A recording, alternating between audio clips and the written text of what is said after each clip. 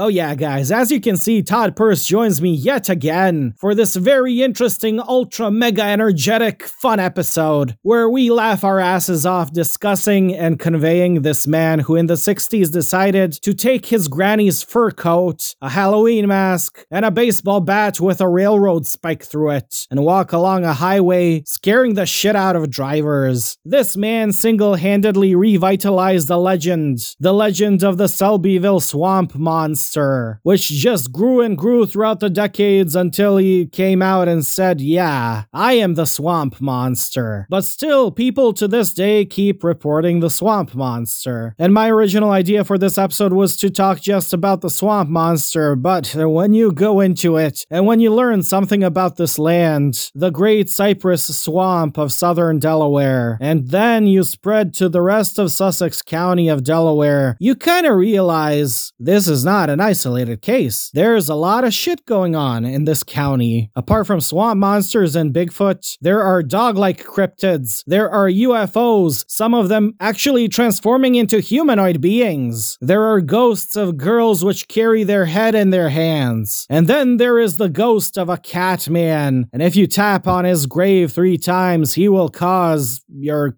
car to stop. A lot of car-related phenomena in this episode. But what myself and Todd have realized researching into this is that Sussex County of southern Delaware may be a window area. And all of this weird phenomena might have been re-energized by the liminality of this place, but also by the tricksterish shenanigans of this great man. And guys, this episode is dedicated to the wonderful man himself, Fred Stevens, aka the Swamp Monster.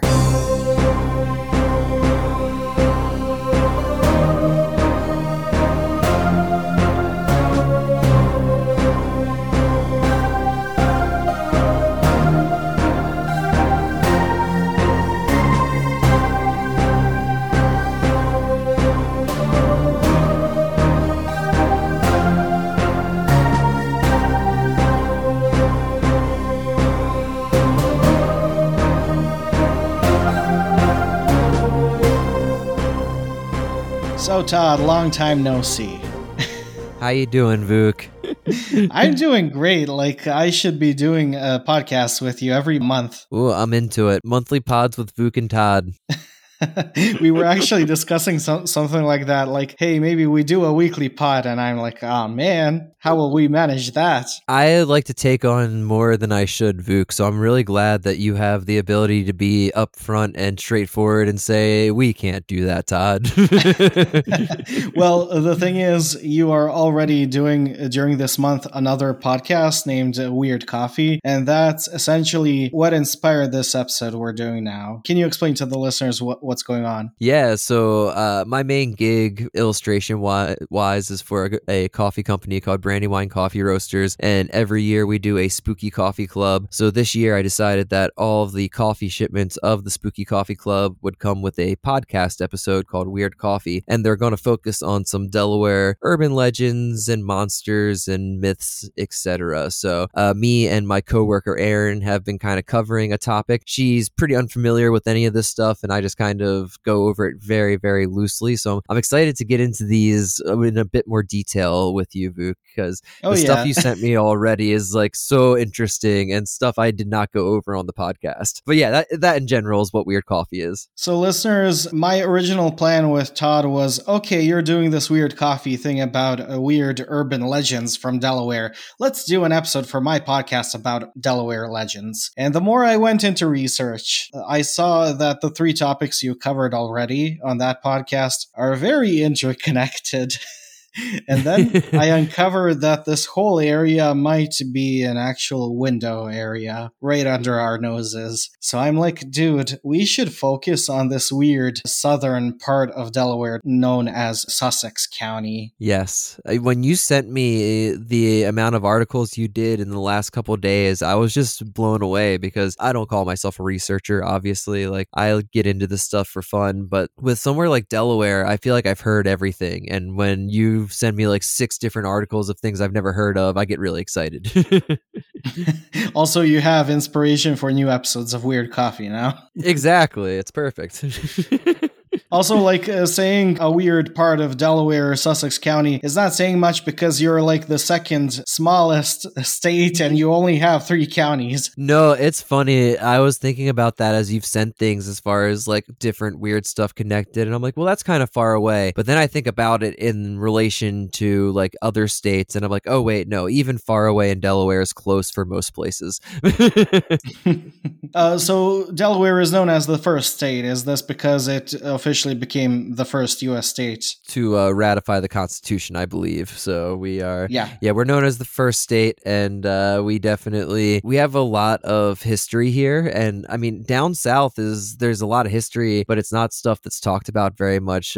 Old Newcastle or Newcastle up top here is the most historical town, and there's just tons of colonial history and really cool buildings and ghost stories there. Also, like researching into this, I kind of became aware that Delaware is a very liminal state. I mean, it's known as the first state. It is bordered by so many important states that need to go through Delaware in order to reach each other, you know? Like somebody who wants to go from Pennsylvania to Washington, D.C. through Maryland needs to go through Delaware. Yeah, I mean, I'm not a historian, but from my understanding, even in like big historical things like the Civil War, like Delaware was able to kind of play on the line and be like, we're gonna be Union and like kind of pick at the, being a bit, have their foot in both camps, if that makes sense.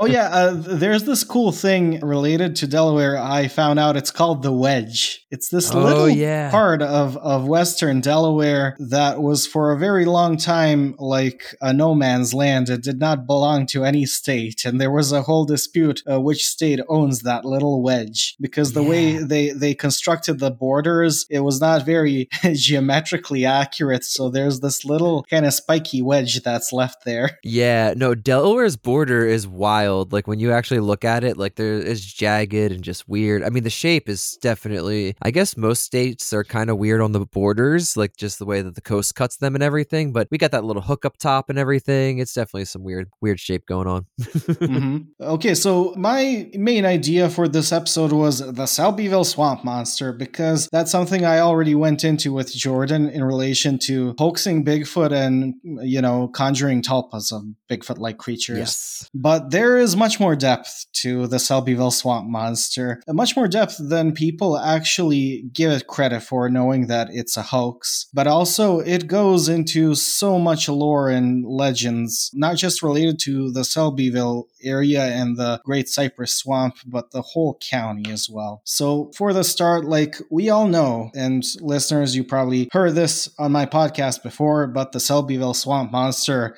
was a hoax perpetrated by 2 guys to sell newspapers. And the guy who hoaxed the Selbyville Swamp Monster, who dressed up as it, Fred Stevens, came out like in 1987, 20 years after the hoax was perpetrated, and said, yeah, I was the monster the whole time.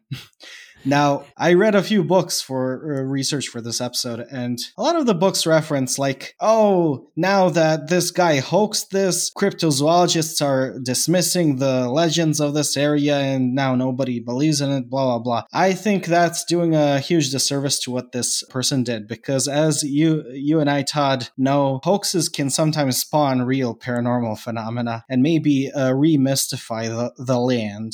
Yeah, no, I mean, I think he's just furthering the mythology and making it so that it's spreading in a whole new way. And I think hoaxing in general is an act of creativity. And when you look at what he went through to put together the costume, and the best thing that you sent me so far, Vuk, is his obituary, and just reading about how he was an artist and a designer. He designed the town seal. Like, that's amazing. And I just love the through line of these hoaxers being artists and designers. I mean, I was telling you that I was talking to our mutual buddy AP Strange about Doc Shields, who was a famous hoaxer with Loch Ness and a few other monsters, and he was also just this amazing surrealist artist. And I think it's such a cool way to express something that is like bigger. It's almost like an art installation. Oh yeah, AP Strange on the episode he did with me said that he loves the surgeon's photograph as a piece of art, regardless if it's a hoax or not. And he's right. I also see hoaxing as a performance art. Like, this dude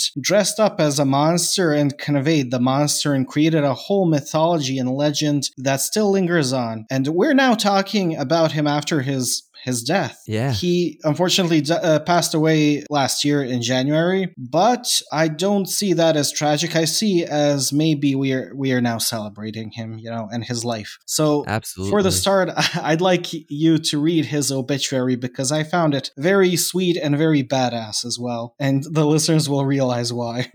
I agree completely. Okay, I'm going to do my best here, Vuk. I haven't done any reading out loud besides like kids' books in so long. So here we go. William Frederick Stevensons, aka the Swamp Monster, age 83 of Selbyville, died Friday, January 8th, 2021 at home. He was the son of the late Llewellyn and Josephine Pepper Stevens. Fred served in the U.S. Marine Corps and retired after 34 years at the DuPont Company. He designed several logos at DuPont and Seaford. Fred was the notorious Swamp Monster of Cypress Swamp.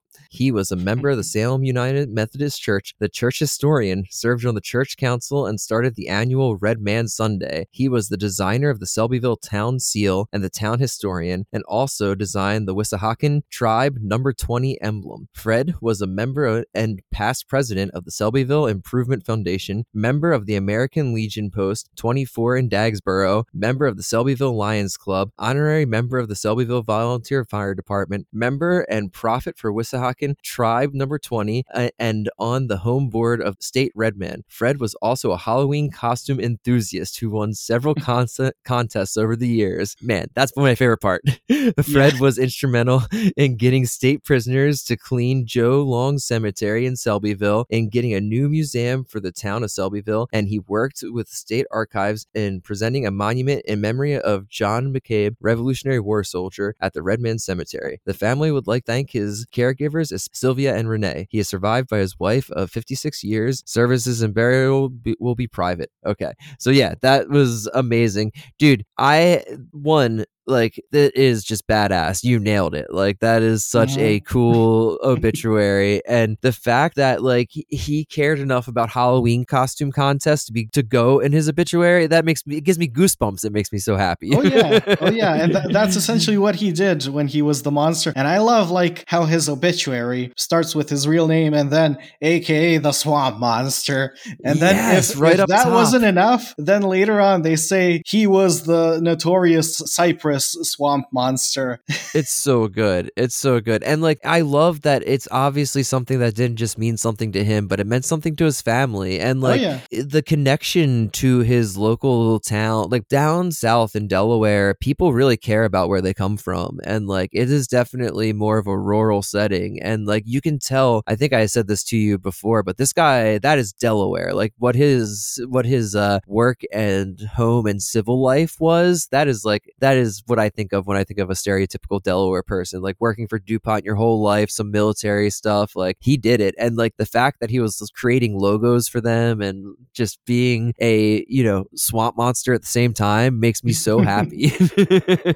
Yeah, I wanted to make a point of that. Like, this obituary is so badass, though it is tragic, to even laugh at reading an obituary, man. But still, it's celebrating his life. And the obituary was written in that context, it's celebrating the awesomeness of this guy and the absurdity as well. Absolutely. And you can tell like through the whole thing, there's a joy to it. Like I think that's part of what hoaxing brings to the paranormal, is this element of joy and playfulness. And playfulness is something that I think has its own type of magic that gets lost throughout the years. And I think hoaxing is a way to lean into that childlike mindset, if that makes sense. Oh yeah, I mean, only in this case the cryptozoologists are annoyed of the hoaxing because, there was a legend of a creature and now this guy is hoaxing and nobody will believe that there's a creature. Well, there was a legend of the creature. Yes. Now this guy hoaxed and revitalized a legend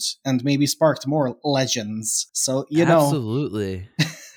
Stop being such a party breaker and just embrace the fuckupery. Totally. And just the amount of people that have had the experience of going there and hunting for the Selbyville swamp monster, like to this day that happens. And that's just a magic all on its own. Like you said, there's this beautiful, it's a place like nowhere else in Delaware without the swamp monster. Like it really is beautiful and just like a scene out of something you would see in the South that we are very lucky to have here. But when you put this extra imaginal element to it, it just makes it better. Like it just adds to it to me or for me. Oh yeah, and I read in the original news articles like that residents from the other cities in Delaware, even from the north, from Newcastle County, were going to Selbyville down south to search for the monster. So it is even revitalizing interest, not just of people from different other states, but from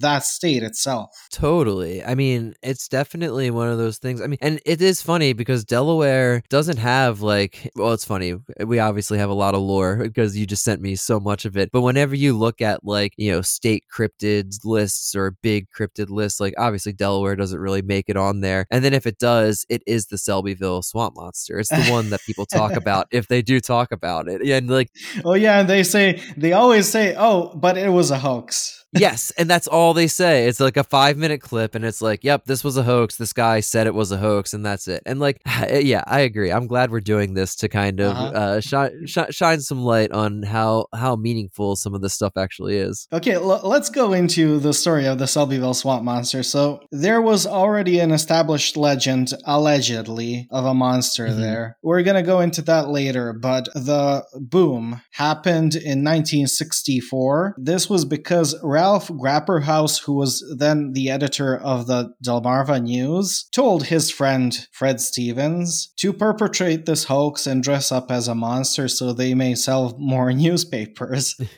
So Fred Stevens got a coon fur coat from his grandma, got some kind of Halloween mask, and a club or a baseball bat with a railroad spike through it. Yeah. That's my favorite part. Yeah. Like, okay, you're trying to be a monster, but then you carry around a club with a spike through it. And like, if this was the 80s, I feel like that would make sense because there was so many things like Thundercats and all these things where there's these giant beasts with swords and like, it fits in with that imagery. And maybe that imagery's been around for way longer, but it's just so funny to me that that's like the accessory he decided to go with. And also, I wanted to mention he was 26 at the time. Yeah. And so what he did, he dressed up as the monster, went out at night in the swamp near Route 54, where a lot of cars are going. And when a driver would pass by, he would come out of the swamp and try to scare them away. So there is this cool news article, and the news article was from the same newspaper that they were trying to sell with the hoax. I think this is a very interesting news article for many reasons. So it says, and I think this was... So it was published in Salisbury Times. Oh, this is from a Maryland newspaper. Okay. On April 13th, 1964, it was titled, "Excited Teenagers Say Swamp Monster Moans." I love it. Great title. So it says, the monster story started Friday night after a carload of 5 high school girls reported seeing a hairy moaning creature, half man, or perhaps two-legged animal. Several others and at least one adult have reported hearing the moaning sound, and some claim to have seen the creature. But most of the adults of Selbyville seem to think that it is a hoax dreamed up by the teenagers as a joke. Foreshadowing. Yeah. Or perhaps someone dressed in a Halloween garb to scare people away from the area. So Scooby-Doo before Scooby-Doo? Maybe contemporary, I can't remember. Some say perhaps it's a bootlegger trying to keep people away from his still. And this is a motif that keeps being mentioned a lot related to this. It makes sense for the area. Yeah. The monster hasn't had that effect, however. The road through the area has been visited by hundreds of local people hoping to catch a glimpse of the wild and woolly What's-is. And this is very true because when this this guy was perpetrating this and causing this media circus to spark, people started going to Selbyville to try and search for the monster. And as Fred Stevens years later said, like, he kept doing this for a few months until people would start coming drunk with pickup trucks, throwing dead chickens at him, trying to lure the monster. He said, like, he was often covered in dead chickens and blood because they were throwing chickens at him. That's just horrible. Yeah. And, like, they would come half drunk and try to shoot at him. And he'd still keep doing this until he just was worried about his safety because everybody started shooting at him. That's dedication, I'll tell you. I mean, I would have quit with dead chickens. And Delaware, southern Delaware, we are nothing but chicken coops down there besides the beaches. So it makes sense if anyone's wondering where all these dead chickens came from. Yeah. There's plenty of dead chickens in southern Delaware, unfortunately. So you have more dead chickens than live chickens. If they're alive, they're unhappy about it because they're all cooped up in one of those horrible, like 30 million chickens inside of a little metal pen type deal. It's if you go off the highways in the middle of Delaware, southern Delaware, it's just all very, I think Purdue owns most of the farms down there or is paying for them also. Not the best of practices. So that's the story behind this. The dude was trying to sell newspapers. There was also a photo of him caught by his friend Ralph Grapperhaus, and he put it at the front page of the newspaper. Yeah, and it's a very silly photo. You can find it on the internet. Silly is a great word for it. Yeah. And it also has the bat with the railroad spike. Yeah, that bat is intimidating for sure, but I don't think it's going to do much against the guns. Now think about it, like what this dude was doing, maybe he was not aware of it. This highway, is it a highway? Route 54. So yeah, it is. It is already a haunted highway because there have been legends associated with a monster roaming this highway before, but there are also legends of a phantom ghost girl with a white gown that would often walk around the highway, and sometimes people would see her carrying her head in her hands. Whoa. Yeah. That's one of my favorites I had not heard about. And when, that's just, ladies in white are obviously a thing that, a lot of people like Joshua Cutchin and Timothy Renner associated with Bigfoot. Yeah. Exactly. So that's, but I don't know if I've heard of one that's headless or carrying her head. Have you heard of something like that? No. And that's a detail that only appears in a few sources, but not all of them. Yeah, that's super interesting. A lot of them say it is a girl in a white gown that's a ghost, essentially. Now, think about it. That's the symbol of the lady in white. Yep. But then this guy is dressing as a Bigfoot and going along that same highway where this ghost is known to wander. So Absolutely. What the heck is this guy doing? Like, what is he conjuring there? Yeah. And which one's conjuring which? Like, like which came first and which one is, or are they just reacting independently and just existing? It's so interesting. I love those connections, and I like that there's a lot of Lady in White lore from that Timothy Renner, Joshua Cutchin line, where like it's almost like the big feet are her helpers or her kids or things like that, where like they almost don't know what they're doing, or they're being not necessarily controlled, but like being utilized. So it'd be interesting that he is completely, Fred was completely unaware of that connection. That's. I think of Fred here as somebody who went out to have some fun and sell newspapers, but what he was doing very unintentionally is being used by the phenomenon to remystify the land. Yeah. And so I don't know if you want to get into this part now, but you were telling me about the swamps being burned down and regrowing. And like just thinking about the regrowth as a remystification process is something that has been really interesting to me since you brought it up. And well, I actually wanted to go into that now. Perfect. So that I'm glad I could offer a segue. So this swamp, it is located west of Selbyville and along the southern border between Delaware and Maryland. It's called the Great Cypress Swamp. Yep. And as you, Todd, mentioned to me once, this is the most northern place where these cypress trees grow in North America. So that itself is very liminal, but that's only one layer of liminality to this swamp. So the swamp went through two major wildfires. The first was in the 1700s. It was a huge fire that almost burned down people's houses back then. But the most devastating one was in 1930, and this wildfire lasted for 8 months. The reason being is because back then a lot of bootleg distillers had their stills in this swamp, hiding away from the authorities. Wow. And one of the stills exploded.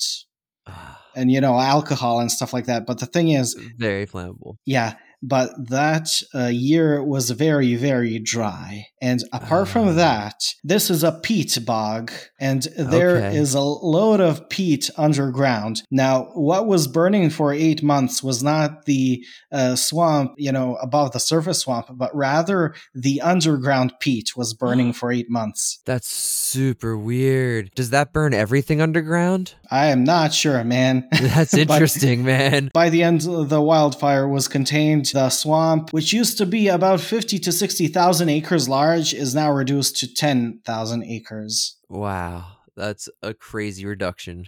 Mm-hmm. I didn't know it burned underground. That's crazy. That seems like it would be more harmful. I don't know why. It seems like all the stuff underground is more important somehow.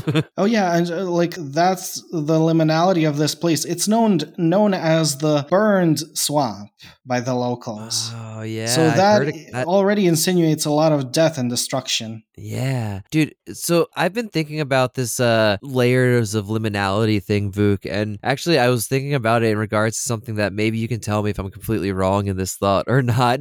But I've talked to you before about how my kid's really into science videos, and he's been really into carnivorous plants recently, right? Mm-hmm. And he really likes the Venus flytraps, and I didn't know that so it uses so much energy for them to actually try and eat something that there's two little hairs, and both of the hairs have to be triggered before it will actually snap shut and trap the prey because it doesn't want to waste the energy. And I've been kind of thinking about the phenomenon, if it's the same thing where it can't just have one layer of liminality, but it takes two to be tripped because it doesn't want to waste that energy to communicate or interact, because there's that idea that all of these things take more energy to interact with the different realms or whatever you want to call them. But it's interesting to me how much the layers of liminality seem to be important in these things. It's never just one layer. It's always you dig deep and there's 4 or 5 other ones. Oh yeah. I like that idea of multiple layers of liminality being required to be triggered all at once to spark something. Yeah, it seems because everything isn't simple. It seems like there has to be some sort of complexity and a reason for that complexity, if that makes sense. And it's very funny that you mentioned Venus flytraps because they actually grow in peat bogs. Are you kidding? No. That's wild. Wow. I just got goosebumps. That's a really nice little synchronicity there. Even if you want to keep them, as house plants, it is recommended you use peat. That's why ours never worked. Teddy's gotten one and it didn't last very long. Yeah. But yeah, that's super interesting. There is the layer of liminality. This is the northernmost part where these cypress trees grow. There is that it burns down twice and is going through a transformation and rebirth now, like a phoenix. And I did read an article where they state that this forest has old pine trees and old maple trees that are now, because this is becoming swampland, they are being kind of sucked underground and into this boggy water. They are decaying and rotting and being replaced by these cypress trees, which are essentially transforming it into a new type of forest. That's amazing. But it's still a very transitional ecosystem currently. And there's just got to be something there. I think if there's anywhere that's set for an anomalous experience, it's got to be something going through a transition like that. There just seems to be some natural magic to that type of thing. And why wouldn't there be a swamp monster at that point? I mean, regardless of hoaxing. Well, actually, the swamp monster legend is allegedly something that existed before that wildfire in 1930, because somewhere in the 1920s, there is this story that is being mentioned everywhere without any kind of source of 2 hunters being in the swamp one night and their dog started barking at something and then put their tails under themselves like they were terrified. And then these guys started hearing some screaming screaming and moaning and got freaked out and started running. And as they were running, they just heard that something heavy was running towards them and breaking branches. Yeah, that one I've read a lot. And yeah, it lines up as far as not being able to validate it at all. But like, it's one of those things that I feel like every swamp or wooded area has a story like that. Like the woods behind my parents' house growing up, I remember my neighbor telling me a similar story, but he was saying it was like a buck or some sort of large deer running at him or something like that. But yeah, that's not surprising to me. And I mean, the fact that like if it was just that story without the Fred Stevenson hoaxing and everything, I don't think that would have made it, you know? Like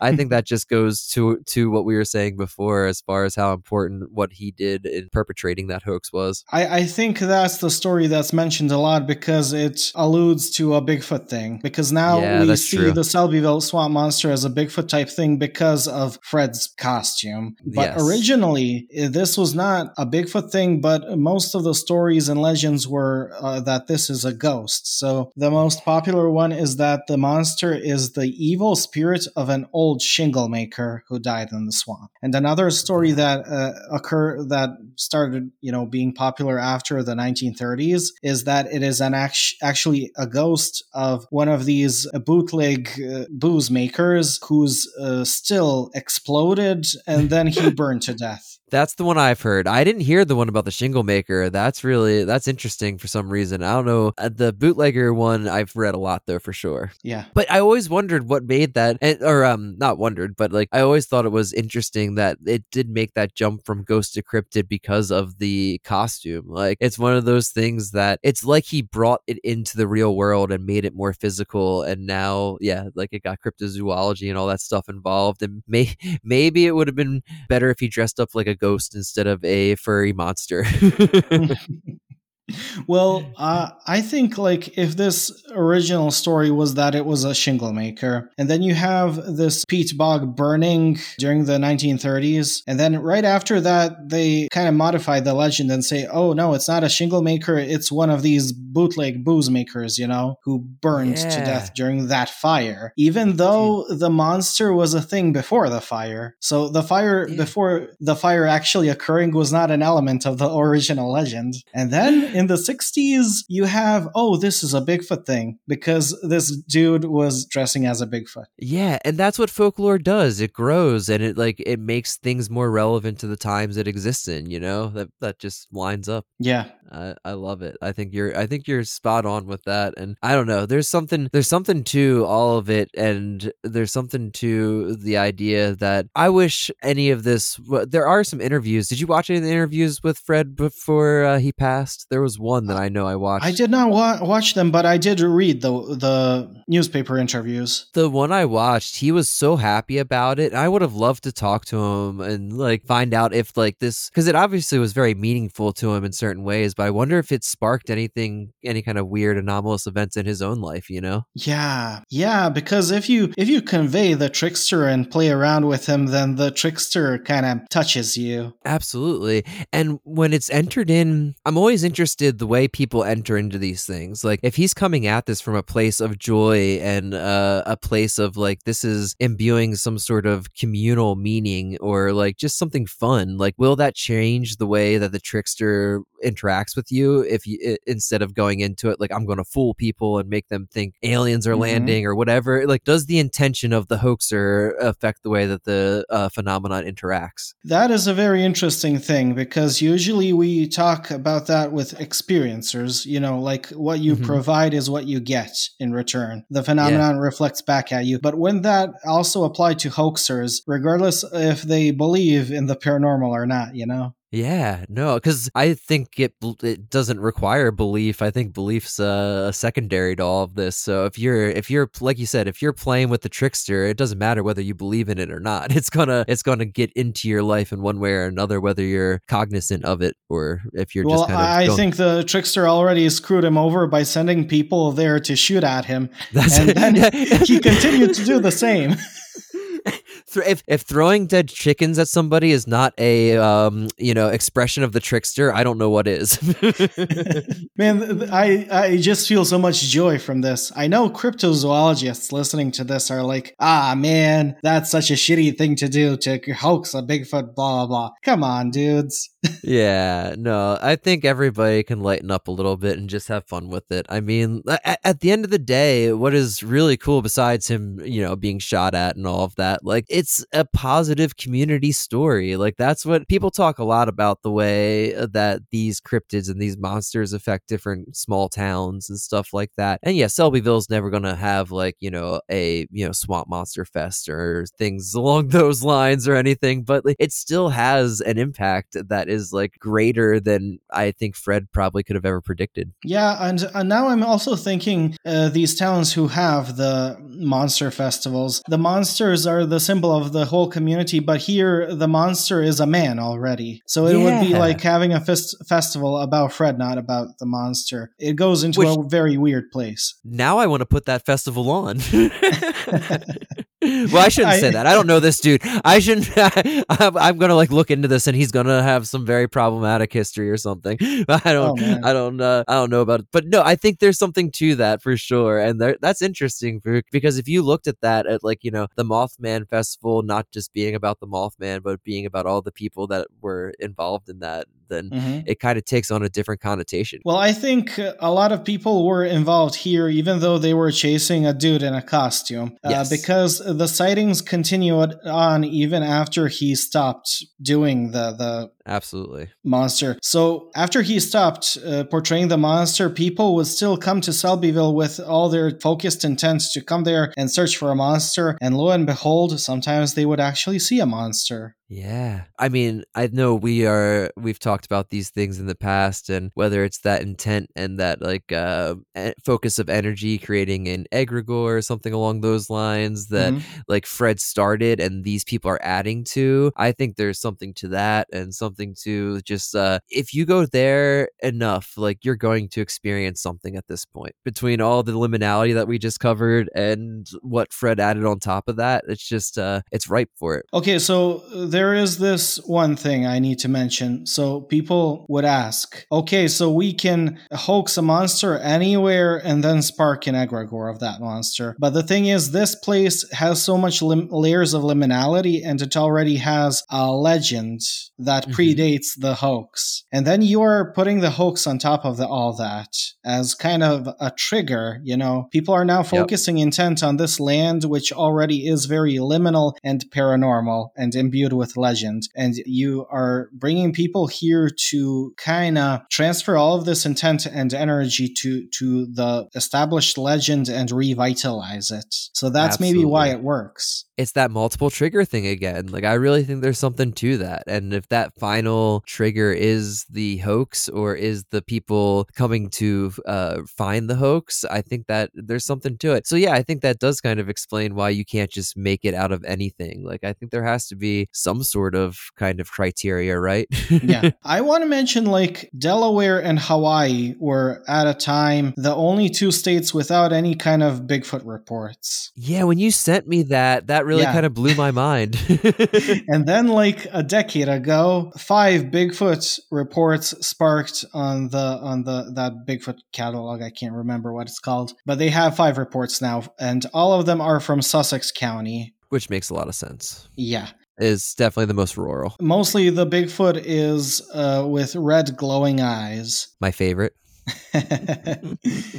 But I want to say, like, would these people have encountered Bigfoot in Sussex County if this whole hoax did not transpire and imbue the land with the Bigfoot image? I think there's something connected there. I definitely do. And it's really interesting how the times line up, and how it's interesting how we were talking before about Selbyville swamp monster originally being thought to be a ghost, and then in the with Fred Stevenson hoaxing becoming into a cryptid or a Bigfoot realm, and that allowing actual Bigfoot sightings to show up here. I think that's it makes all the sense in the world to me.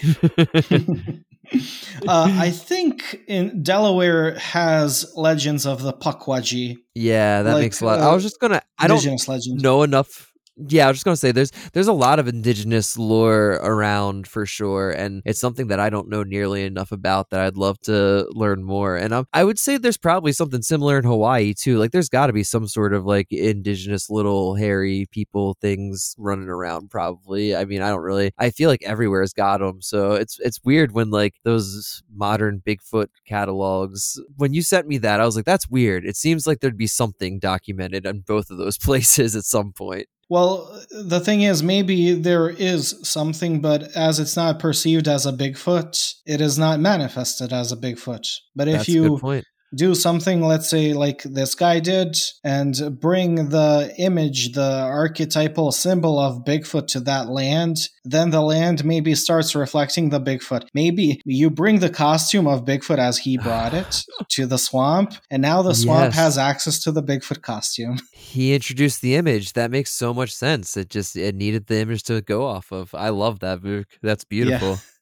That's absolutely, I think you got it. There's a lot more weird shit happening around this swamp. So on the Maryland side of the border near Whaleyville, there is what's known as the Witch's Tree, or what was known because it got torn down a few years ago. And the Witch's Tree is this chestnut oak, very large chestnut oak that has these bulges on it that look kind of like human faces or whatever. Yeah, I'm looking at it now. It's freaky.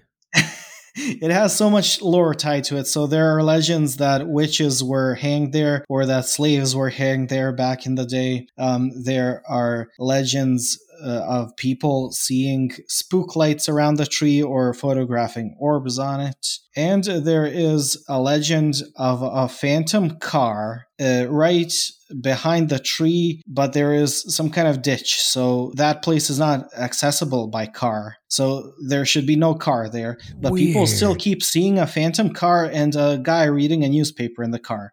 During the night, they would hear barking, screaming, or a car engine starting. Wow. Yeah. And also, like, there would be electrical disturbances around the tree. People would lose their phone signal. And if they came near the area with a car, their car would stop. That stuff is so weird. That is so weird. I love it. Do you know, have you heard people talk about the Bigfoot stuff where they make car noises? I did hear that. And is that ever that weird? Yeah, like I was like, really? That's a thing? I don't know why that just popped into my brain when you said that, but that always struck me as, I'm sorry, I just hit my microphone. That always struck me as so weird. It is very weird because cars, are a modern invention, so it is like something is mimicking or imitating whatever is contemporary at the time. Like imagine in the 1700s, somebody stumbling upon a hairy man in the forest and the hairy man creating car noises. That wouldn't happen. No, it wouldn't. There has to be something like, I don't know, what the hell sound effects would you make in the 1700s? I couldn't even come up with something But is it like the phenomenon imitating a car noise, or is it just us perceiving it as a car noise? That's a great question. I mean, I guess that kind of gets down to whether we're filtering these things or perceiving what's really out there, or if we're kind of co-creating our own experiences with them. And I also wanted to say, like, regarding this swamp, there are so many stories of witches before the whole, bootleg booze guys. Witches actually hiding in these swamps during the witch trial times. So I did not go into that, but maybe you know more about witch hunting in Delaware. So I need to look at more stuff for Selbyville, because that's super interesting. Completely random, and we don't have to go down too much, but the road I grew up on in northern Delaware is called Salem Church Road, and the legend is because that is the church. There was a Salem church on that road, and that was the church where I think 3 witches were hung. There was 3 hung in Delaware historically, and that was the road they were hung on. But I don't know if that's actually accurate, but that's the only witch lore I know in Delaware Delaware. And I didn't know that until I was like moved out of my parents' house and kind of recently. I thought that was super interesting. I think I have 2 books related to like haunted Delaware, stuff like that. And there are so many witch stories, but it's very interesting to me, like in the, let's say 1800s, it's witch stories, witches haunting these places. Even the Wedge, there is a story of the Witch of the Wedge. But then you have, during the Prohibition era, stories of these booze bootleg guys in the woods. And then, these ghosts of shingle makers become ghosts of booze makers. And then in the 60s, when Bigfoot is a huge thing in monsters and cryptozoology, now it's monsters. Yep. That is super fascinating. And there's definitely something to that progression. That it says something about the lineage of all of this. Now, as we were talking about cars going haywire, let's go a bit north of Selbyville and talk about the Catman of, what town is it? Can't remember. Catman of Long Cemetery. The town is, I'm sorry, I just completely, Frankfort, Delaware. I just had a brain fart there, Vuk. Sorry about that. Frankfort, but it's, Delaware. yeah, Frankfort. It's Catman of Frankfort, Delaware, and it's Long Cemetery is the graveyard in which he resides. Okay, and why is he called the Catman? So, this is one of my favorite Delaware legends that I didn't know about until recently. And in general, he was a cemetery caretaker, and he had what they said were very feline attributes for the time, that he had a piercing feline stare. And that's one of the most like descriptive things I've read in so long, where I'm like, you can just feel that eyes like darting through you style. But yeah, he was called the Catman while he was alive because he looked like a cat, and he was a cemetery caretaker. And essentially after he passed away, he was legend to still be seen roaming the cemetery and protecting it from people breaking in, doing like seances or vandalism or things like that. And they said that he transformed into even further of a cat-looking creature and has so many different little classic paranormal tropes. And one of them is that if you knock on a certain gravestone or a certain wall, he'll make it so your car can't start, and it'll be dead completely for like 20 minutes, and then it'll start again and you can leave. And that is one of those things that I feel like kind of crosses the bounds of aliens and all kinds of weird stuff that you hear with cars and electronics. Also, like, this guy was an actual real guy. I think there was some kind of crypt in the graveyard for him. He was buried there, and then that was either transported or removed. Completely taken down because of vandalism and stuff. Yeah, the owners of the graveyard wanted to give him, it was like a memorial to him. So he had an above ground crypt where I think it was maybe the biggest plot in the cemetery, because they really wanted to thank him for his work throughout the years. And then that was torn down because I'm pretty sure that's where the urban legend came in, where if you went and you knocked on his grave 3 times, then you would either see the Catman, or the Catman would make it so that your car would no longer start. And so the grave was torn down, and he was disinterred and moved to a different cemetery still. So the Catman's body is no longer at that cemetery. I find it very interesting that he has a name that we can find in the records. It's not like with so many of these bridge monsters, which are always half human, half animal. Like, let's say the Donkey Lady of San Antonio, Texas, which has a Donkey Lady bridge associated. Then, the Goatman of Maryland, or the Poplick Monster. Or I talked with Karen Stolzno recently, one that she researched. I can't remember which state it was, but a frog boy. Wow. Yeah. I don't know that one, but I want to. It's always animal and then man, lady, boy, whatever.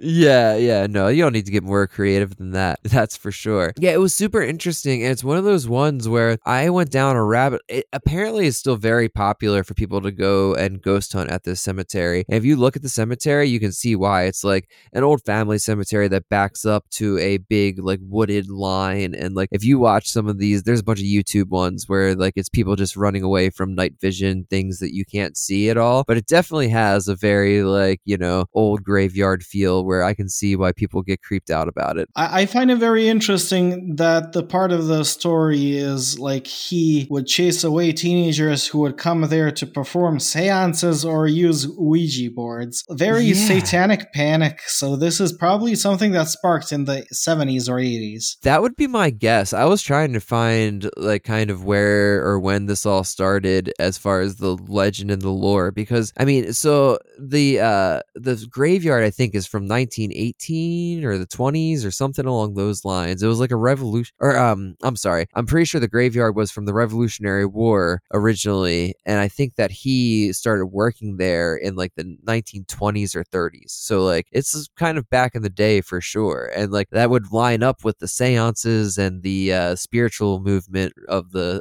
times as far as people trying to communicate with spirits and everything. So I could see some youths like going and doing some weird stuff in cemeteries.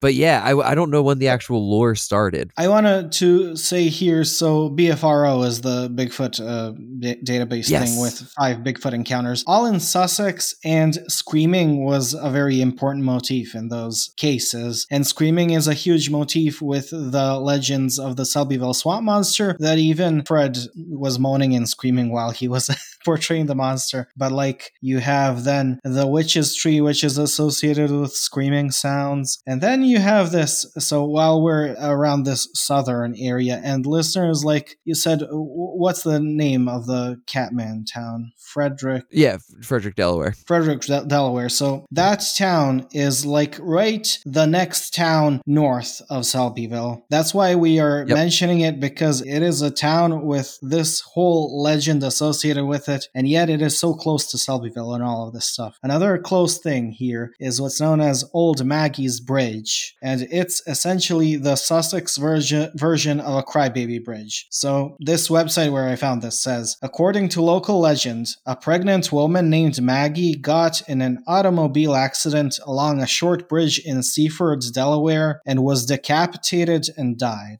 Her spirit still wanders the bridge searching for the child that died with her. Some say you can conjure her spirit by stepping out of your car on the bridge and yelling, "Maggie, I have your baby." People also report seeing figures dancing around in the woods surrounding the bridge. Was the Maggie of the story real? Well, no one knows for sure, but a local cemetery does have a grave marker for a Maggie Bloxham who died very young. So again, this motif with cars.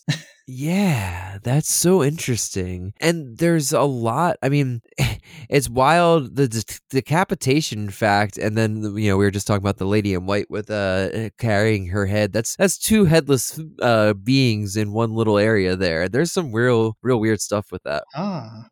That's I did not connect I did not connect those two, but damn, man. Now, do you know, was there any reportings of the Crybaby Bridge ghost? Like, that would be interesting if they are the same person, same entity, just kind of wandered away a little bit. Went down the highway a couple miles. There's something too, and just speaking from like going to that area of Delaware, and like it's funny because we talk about things in the paranormal like hotspots and these places where the veil is thin and whatever you want to call it. And I love that they're not relegated to any one particular landscape or any kind of like particular, like they can be anywhere. If one of these like hotspots can be in southern Delaware, which definitely has that weird mystic old feeling, they can be anywhere. And I think that's a really cool thing. Well, it's nice that you mentioned that because we're going to go more north into Sussex County, and we are going to go into Lewis now, which is also a town. Is it a seaport town? You probably know. It is. Okay. It's right now it's probably the second most affluent beach town in Delaware. Maybe it's the most. That or Rehoboth, one of the two. But it's right now it's lots and lots of rich people. Okay, so now it is, a completely different setting. It's not this swampland, though there is a wetland right north of it. Mm-hmm. That's kind of a national park thingy, but it is more a saltwater wetland instead of a freshwater one. So, Exactly. completely different environment, even ecologically. And yet, still, this area is full of high strangeness. Still plenty of liminality. I mean, where the earth meets the water, it's as liminal as it gets, right? Oh, yeah. And also, I wanted to point out the Selbyville Swamp is a freshwater swamp, but still, this whole area is along the sea coast. So you Yep. have this transition of seawater into freshwater. I don't even know how that happens. Now, I wanted to say, so in this Lewis town, there is not much weirdness in the town except for this museum. Oh man, I need to pronounce this. Swanendal Museum, whatever. It houses a Fiji mermaid there that is kind of a local attraction. Yeah, it's been there forever, and I saw it and did not know what I was looking at for so long growing up.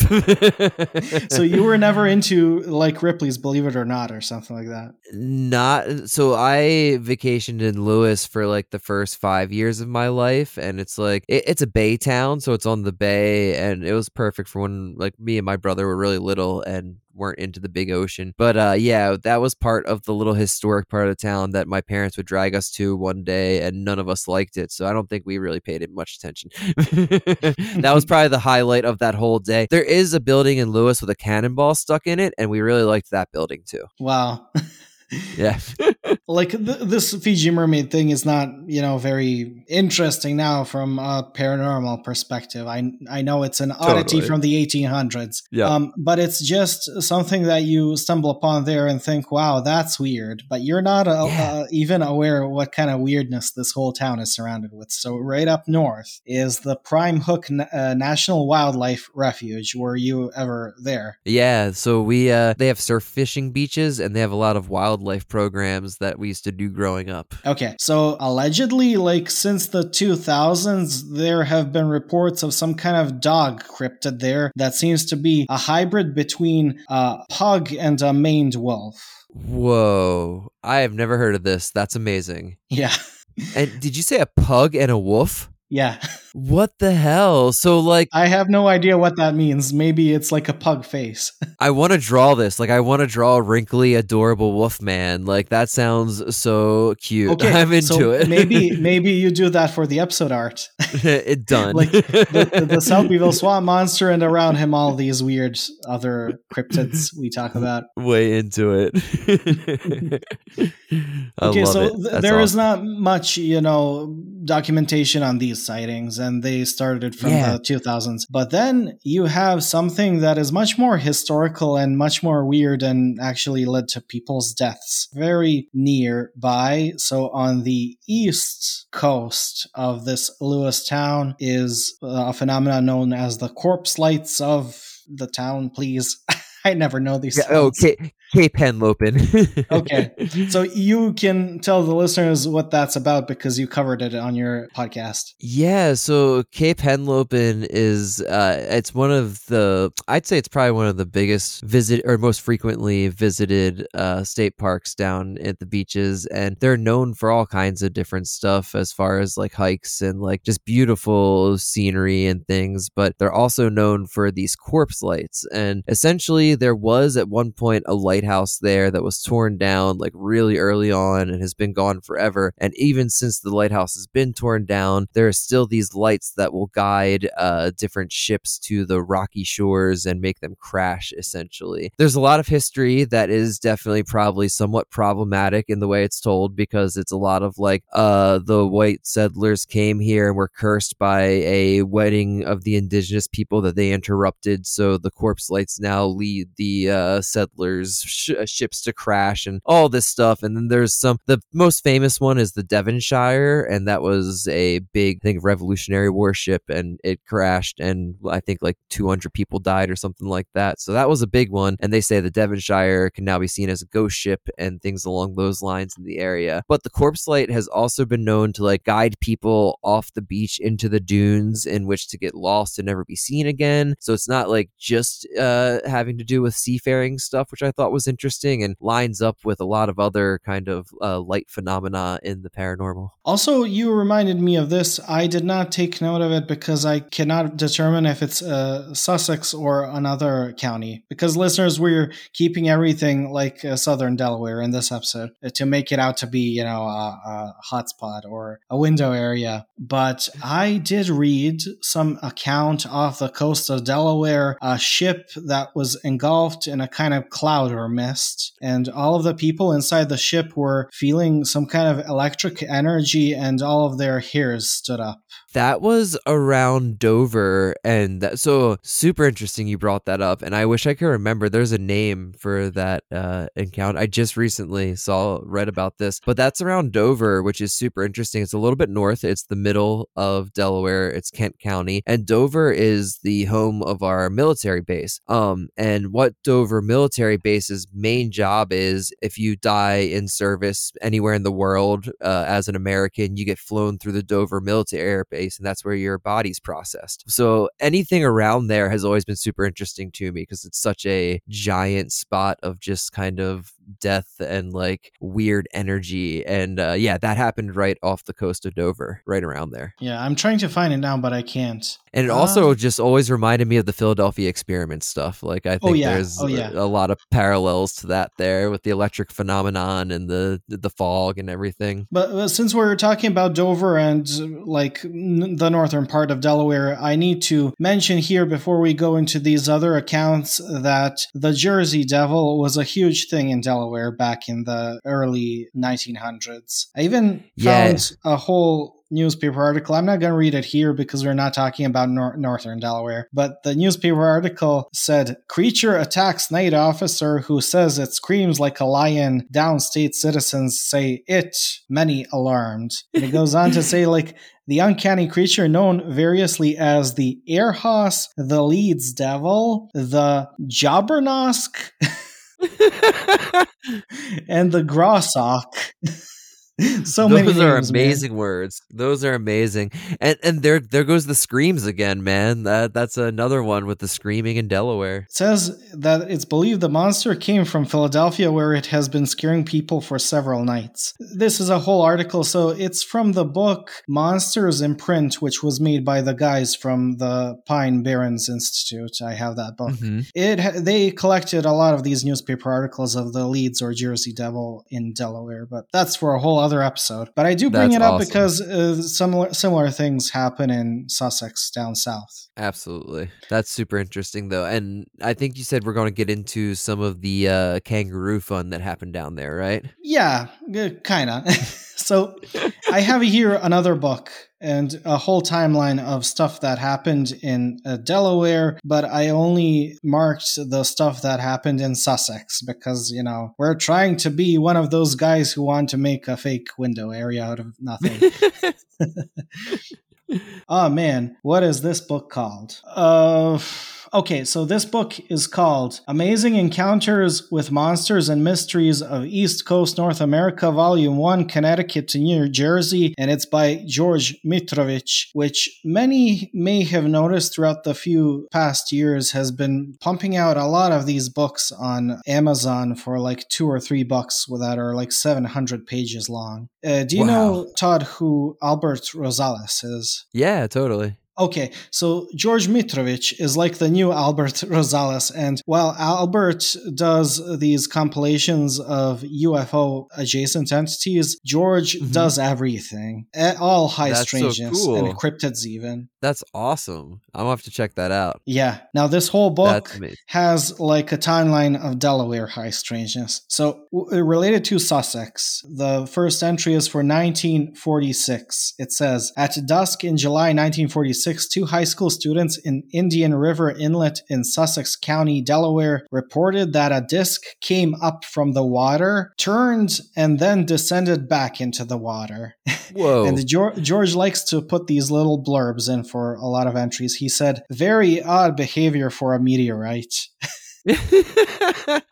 I love that. I love that. No, that's some, this is before the UFO epidemic, because you know that flying saucer was coined in 1947, but you know, flying saucer was not a thing back in 1946. So I imagine somewhere somebody said, "Oh, this was a meteorite," but it would be very strange for a meteorite to come out of the water and then go back into the water. Yeah, I don't think that's ever happened.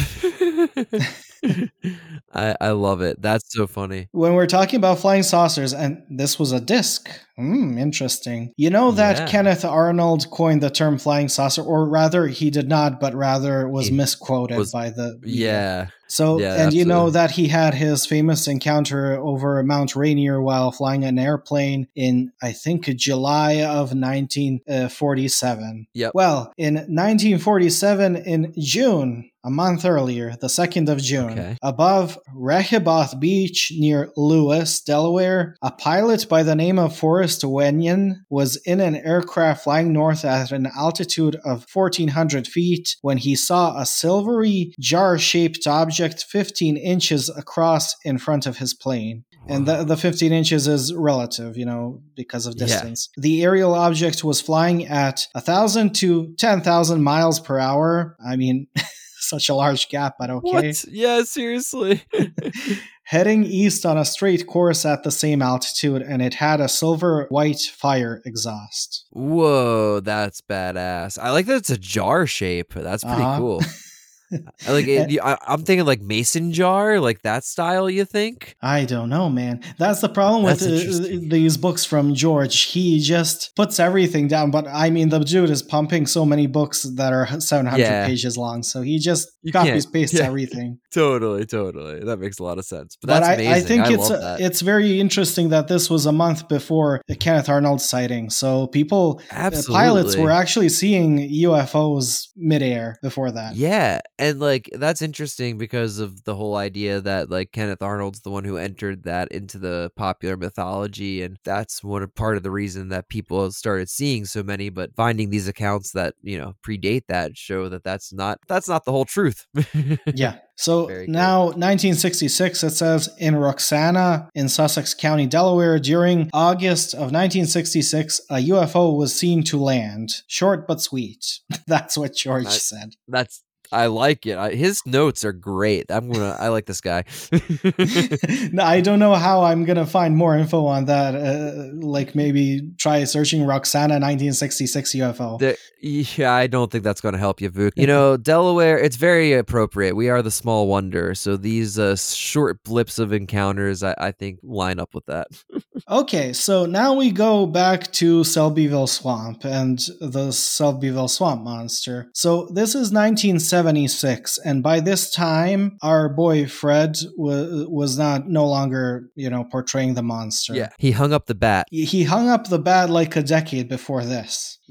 So around 3:30 a.m. on 6th of December 1976, near Milford in Sussex County, Delaware, John Brady and Ronald Pullman were driving home to Milford and were at a place called Slaughter Neck when they saw in an adjacent cornfield about 100 yards away 2 tall figures 8 to 9 feet tall. They were standing close together as if they were hugging each other, and they appeared to be a pine green color. No traces could be found of them the next day. And this is the domain of the burnt swamp monster. That's what George says in the notes. That's amazing. That is so cool. So Slaughter Neck is right by a place called Slaughter Beach, which is like, remember, the names are great. And I was saying to you, I don't think we were recording when I was mentioning to you, that whole area is part of that area where the horseshoe crabs are collected to harvest their blood because it's used in, I think, medical device testing or something like that. Horseshoe blood is super important for saving people's lives, and I can't remember why, but I know it's because they're like a living fossil.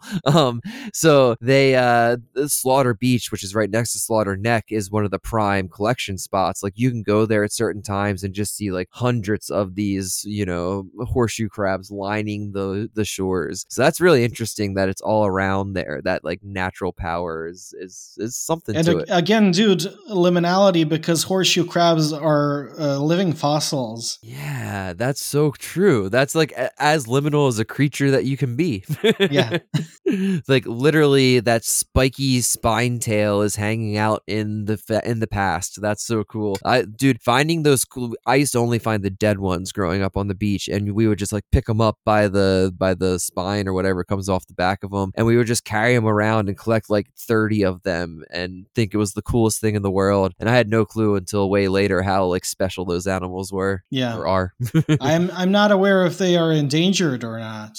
I don't think so. I think they're doing pretty good, but I could be wrong. Everything seems to be struggling these days. So again, I have to emphasize this is a whole decade after Fred stopped doing the monster. And it says now, in 1979, there were reports in August and September of 1979 of a strange creature called the Monster of Burnt Swamp in Sussex County. Strange footprints were found in Millville and plaster casts were made of them under a rabbit hutch. Descriptions of the monster, also called the Selbyville Swamp Monster, is of a hairy humanoid, though there are also ghost-like descriptions. The monster has been reported since 1920s. One night in 1979, Mr. Powell of Ocean View in Sussex County heard strange noises in the woods. When he investigated, he saw an unusual beast emerge from the forest and stand under the security light about 100 feet away. It then hopped away in a kangaroo fashion. Whoa. And the next morning, long scratch marks were found on the ground that resembled those of a cat.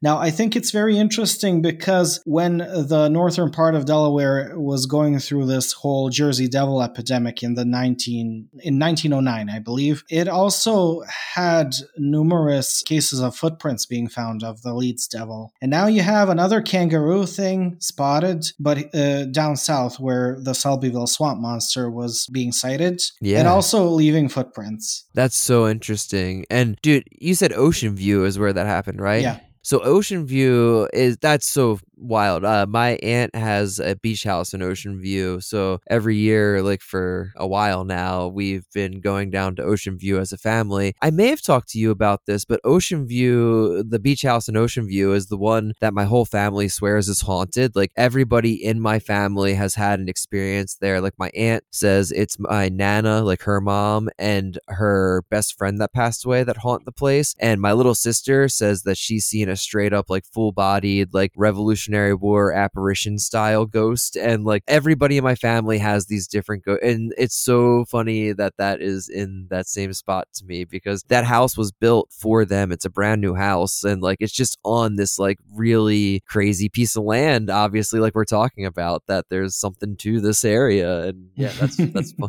And it was funny to me because my family doesn't talk to me about like they know I like this stuff, but they don't really talk to me about it. But what brought it all up was me talking to my cousin talking to me about Skinwalker Ranch because of the TV show. And I was like, yeah, I don't really watch it, but we can talk about all this stuff. I know plenty at this point. And then I was like, so what do you think? Like, do you have ghost stories? Or like, and he started getting into all this stuff. And I was like, oh, so you think it's one thing. My aunt thinks it's something completely different. My sister like everyone's experiencing this phenomena completely differently. And this was like something that came to me a while ago before I was really into the paranormal and realized that, the co-creation thing and that you get out what you bring to it. So that was a kind of a nice little synchronicity that's where the story came from. So I was talking with Jordan last night because I'm not a fan of fiction. And he says like fiction can be used for psychoanalysis and sociological analysis, But I see the paranormal as that way, But if the paranormal is a mirror to our subconsciousness, then you can actually use the paranormal to psychoanalyze people. I'd be asking, 100%. Okay, why do you interpret this phenomenon as such? And what does that tell about you? But through you, what does it tell us about us?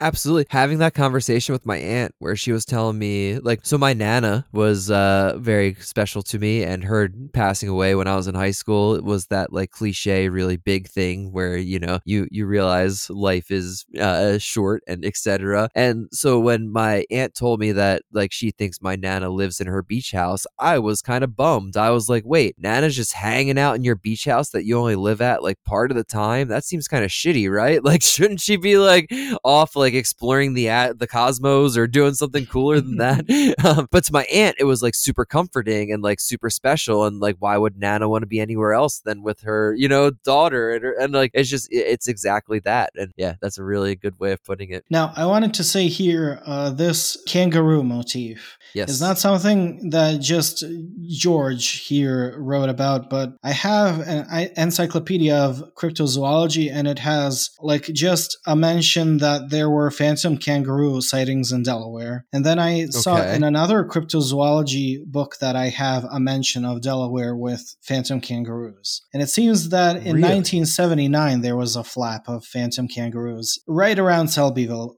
Swamp. So weird, man. So weird. And like, I mean, I love just the words phantom kangaroos. That's just something that needs to be said more often, I feel like. But yeah, that's such a weird thing to be associated with the area that obviously kangaroos are not indigenous to Delaware. And like, they're like, but then again, the Leeds Devil, it started as a hoax of a kangaroo being painted escaped green. Kangaroo. Yeah. No, that's right. Yeah. Kangaroos are one of those, and maybe this is like a cultural thing, if that makes sense, I guess, but they just seem silly to me. Like, I love that they're just like I know they're kind of aggressive and mean as an animal, I think, but they're buff as heck. Totally.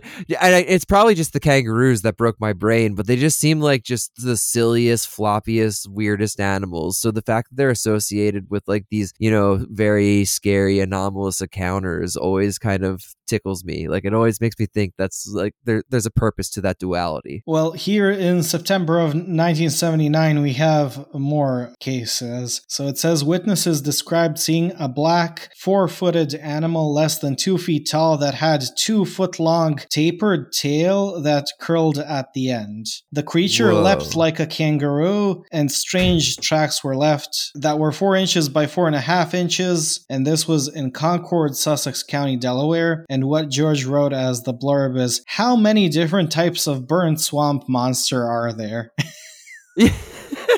That's the perfect blurb. George is nailing it. This is great. Yeah, that's one of the wildest descriptions I've heard yet. Yeah. I don't know if it's like a kangaroo, like it's a 4-footed thing, but leaps like a kangaroo, but has a 2-foot-long tapered tail that curls at the end. Yeah, the tail description's what's really throwing me, to be honest. It almost sounds like a little devil tail. That's really weird.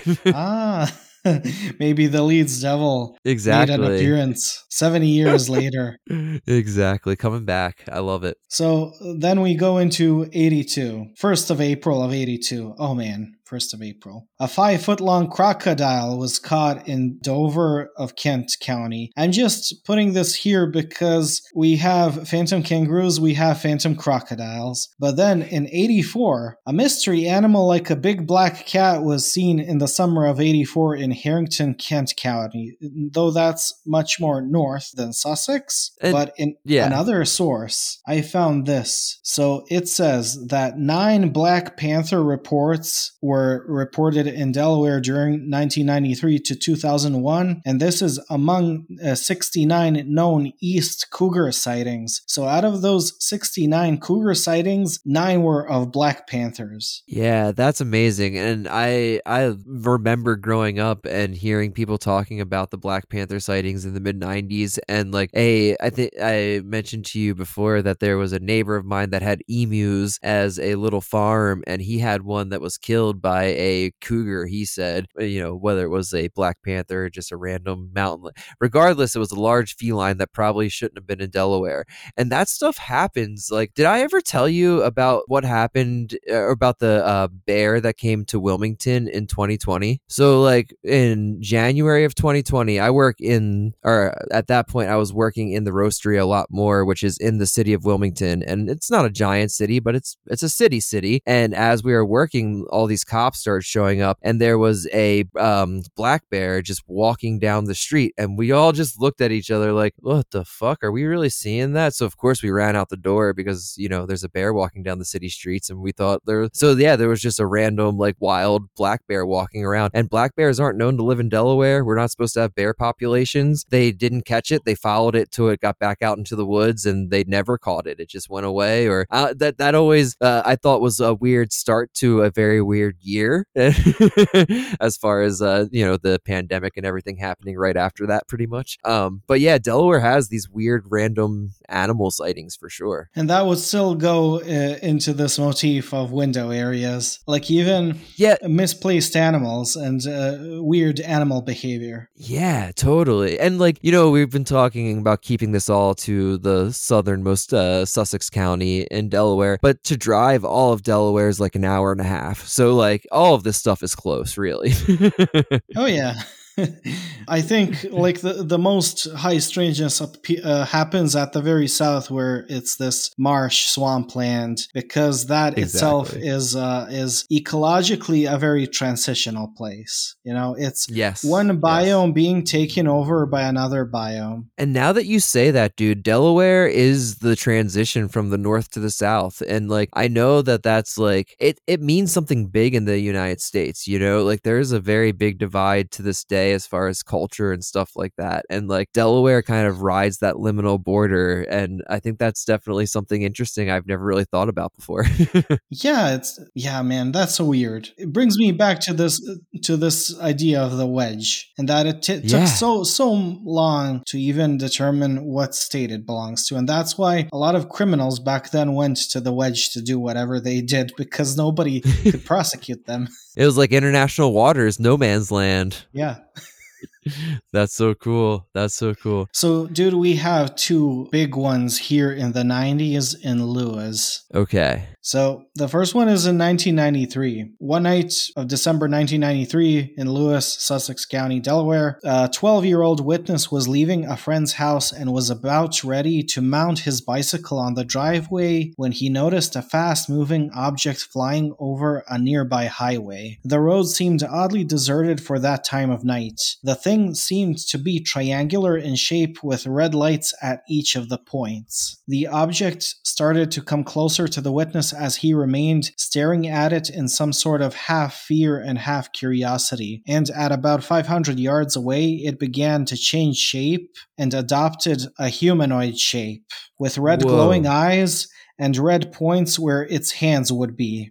So a UFO. Yeah, and it transformed into a humanoid? That's amazing.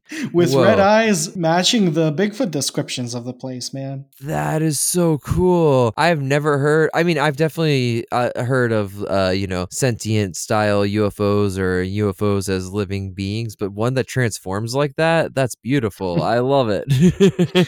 It says, it had a black outline and continued to float silently towards the witness with its neck bent at an awkward angle. Oh, man, that's amazing. I love how that is just the least, it's the opposite of nuts and bolts. It's just incredibly just fantastical. That's amazing. Oh, yeah, and when I started reading it, you were like, okay, he saw a black triangle, whatever. Yeah. I checked out as soon as you said red dots on the. I was like, okay, yeah, whatever. That's amazing. Oh wow, that's really cool. And what part of Delaware did you say that happened in again? This is in Lewis. That was in Lewis too. Yeah. Wow, Lewis is weird, dude. That's so cool. I love it. It says at this point the witness jumped on his bicycle and attempted to chase the object. He remembers hearing a buzzing sound in his ears that gave him a terrible headache. It apparently took the witness almost 2 hours to reach home, which was only 5 minutes away from his friend's house. Giant missing time. Wow. Wow. That's amazing. I can't imagine trying to chase something that morphs into a humanoid, and that's just another level of human right there. And is it an abduction? He has missing time, or is it the missing time you have when encountering fairy beings? Yeah, I don't know, but there's definitely that definitely has some fey elements. I feel like it's almost like it camouflaged itself as a UFO and then morphed into its I don't know if it's a true essence or was being one of those images being co-created once it locked in on the kid. That's interesting. I don't know. That's really weird, dude.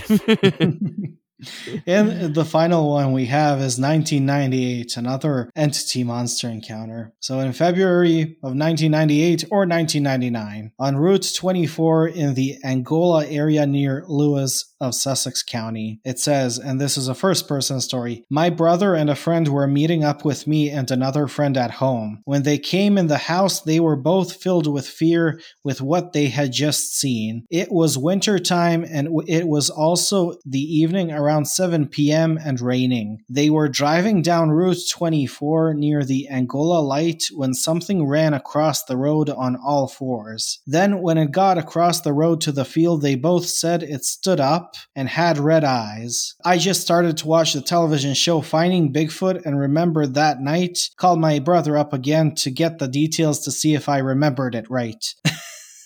Wow.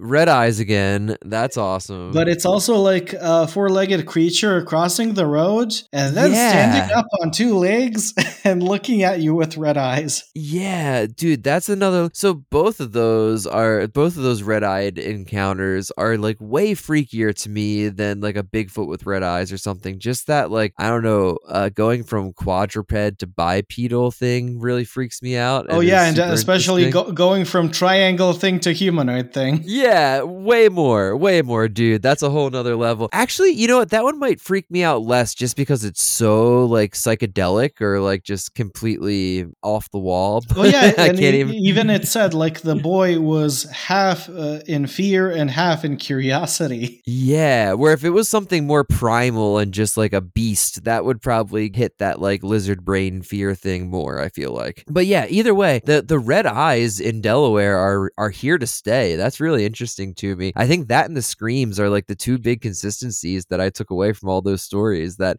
we talk a lot about different consistencies through paranormal stuff, and screams is something that I haven't really thought of very much, but like obviously is present in so much of it. I also want to point this out. So there are local indigenous legends of the Lenape tribe who lived in Delaware and I don't know how to pronounce it. It's Mhuwe, so Mahue or Mue, but essentially it is the Lenape tribe's version of the Wendigo. Exactly the same. It is an ice giant that is formed through cannibalism or if you go mad during the winter out of the cold. Gotcha. So there are legends of, these giant creatures, but also per their legends, you can actually cure somebody who was transformed into this Maua by nurturing them back to health. Wow, that's really cool. I am not familiar enough with those legends or folklores to compare anything, but that seems like I don't feel like I've heard that aspect of it a lot. And I love that. Like I think I was telling you the other day that I was listening to something about the Green Man, and I didn't realize how much of that folklore and mythology has to do with regrowth and nourishment. And I always kind of heard of it more of a protector and forest or like elemental thing, but apparently the nurturing is a huge part of it, which is just beautiful to me. Cool that you bring that up, because maybe the Svelbyville swamp monster is some form of Green Man archetype. I don't know. Absolutely. I think it fits the bill pretty well. I mean, there's got to be multiple iterations of these types of things as far as like how people experience them, and there's no reason that like people around here wouldn't experience it as a ghost in the swamps or a Bigfoot thing in the swamps after that image was brought by Fred Stevenson, etc. Like the Green Man is one of my favorites, but I think he could definitely be experienced in different forms. Like it's all about the feeling you take away from it, I guess. I also find it very ironic that but people in the cryptozoology community criticized Fred for taking a costume and conveying the creature, but it seems that this creature and its whole legend has been assuming many different costumes throughout the centuries and decades, Absolutely. It's just picking different masks. I think that's a That's a very So beautiful way to look at it. So how ironic is it that in the 60s this guy would get the idea, oh, I should convey this monster by putting a mask on my face, when the monster is all about changing the mask that it wears constantly. It's perfect. I think it's they're reflecting each other, and like I really think that there's something to that. And I mean, I hope someone else starts doing this, to be honest, Vuk. I would love for there to be so he has a son that is getting older, but he has talked about like redoing the hoax. I found one interview where the son was being like, sometimes I think about picking up the bat, and I'm like, wow, that would be cool. Like if it was a family thing, like I don't know, like yeah, there's this whole thing I feel like happens in cycles with different masks. Oh yeah, I'm now dumbfounded a bit. I'm thinking about this. So, do you think that Fred actually kind of revitalized a dying legend, like provided it more power, more attention, more focus from other people, and now we have essentially provided this land enough energy, let's say imaginal energy, to create new mythologies? I definitely think there's something to that. I think all of the reworking, like every time a story is retold or every time a myth is passed down, I think there's always room for embellishment and new ideas and mythologies to form within those mythologies. Like I think the retelling and the remystifying of this land is definitely an open playing field for different things to kind of manifest. It reminds me a lot of this paganistic concept where you would assume the costume and mask of some deity and convey that deity. Yeah, I think that's dead on.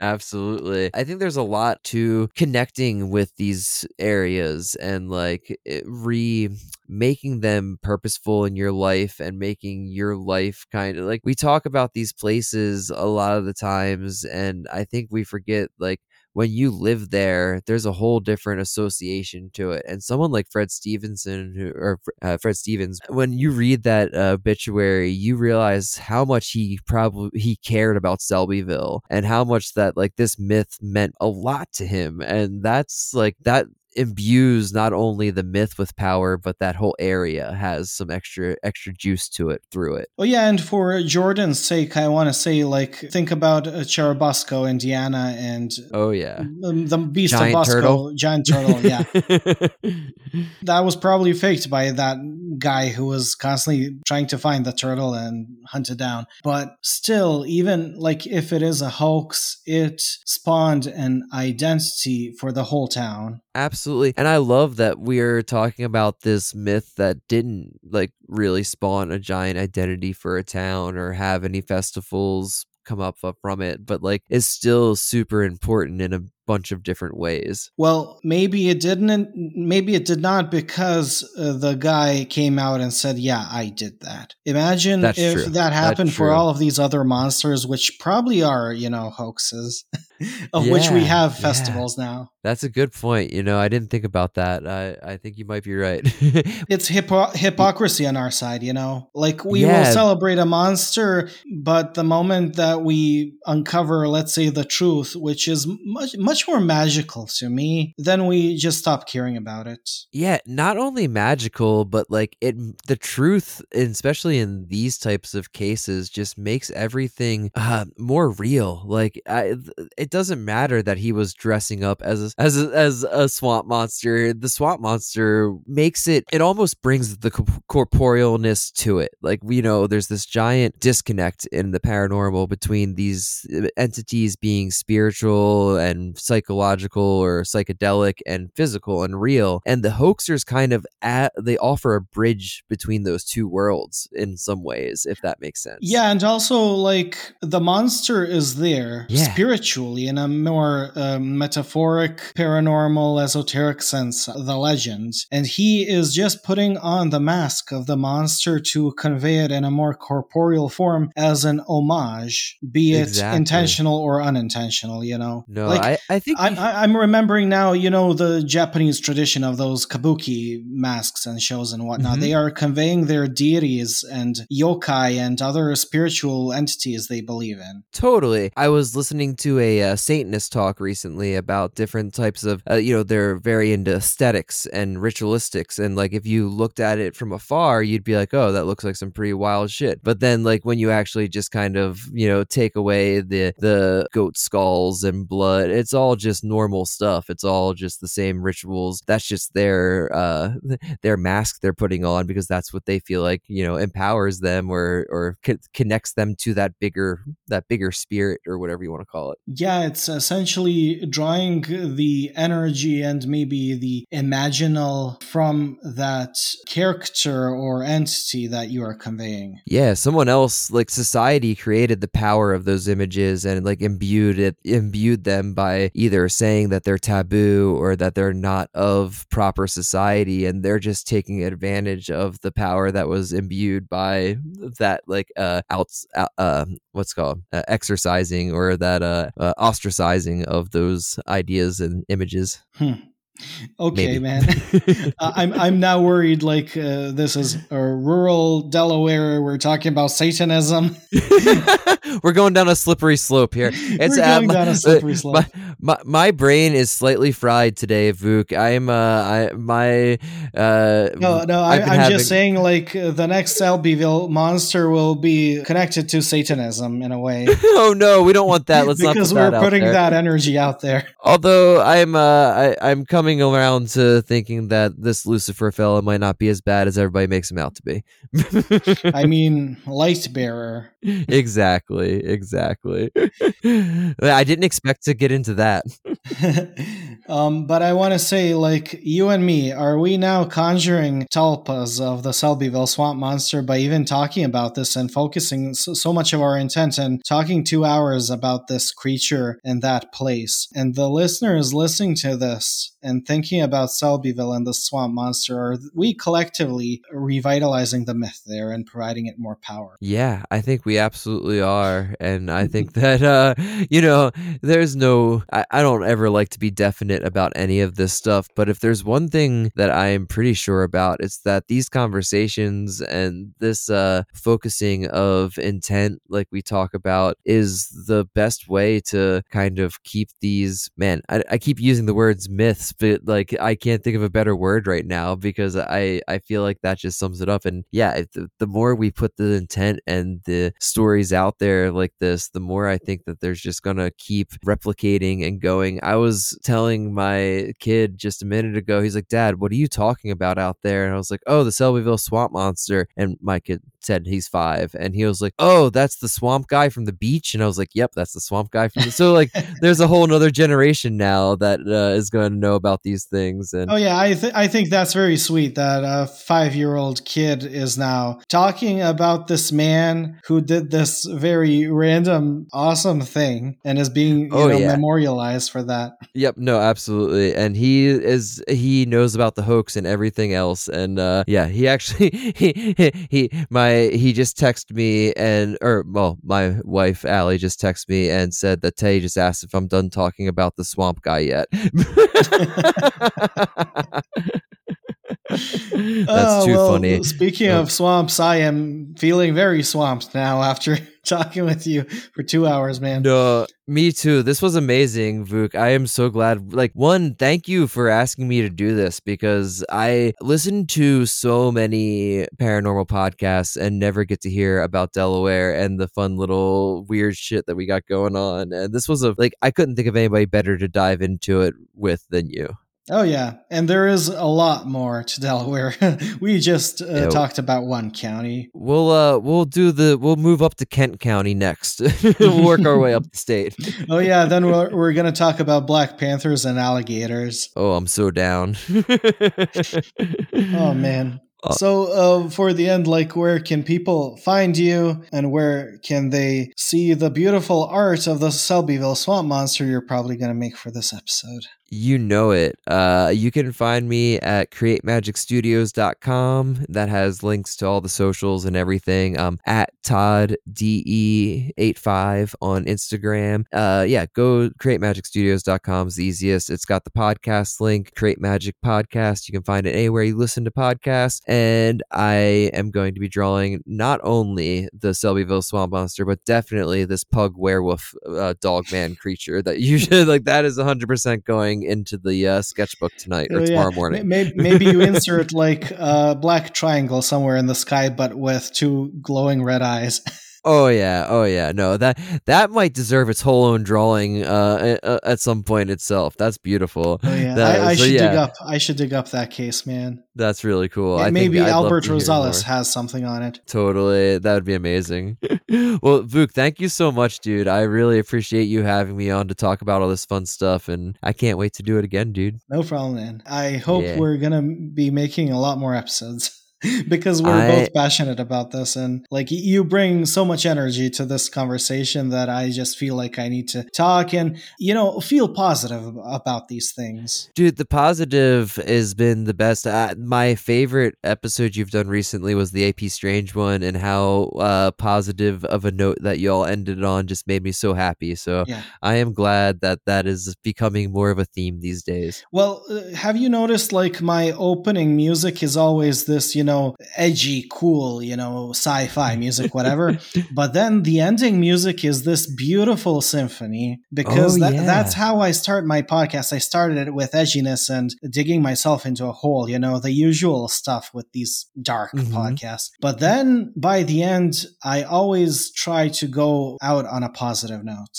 Well, you nailed it with the AP one, and I've probably picked up on that subliminally, but never thought about it. And now that you say it, I'm going to listen for it. So, ending on a positive note, guys, don't be assholes towards hoaxers. Sometimes they are very cool, awesome people who are revitalizing myths and legends and sparking creativity and causing us to sit down and talk for 2 hours about their shenanigans. Yes, I agree. I can't support that message more. Until next time, guys. Bye-bye. Bye.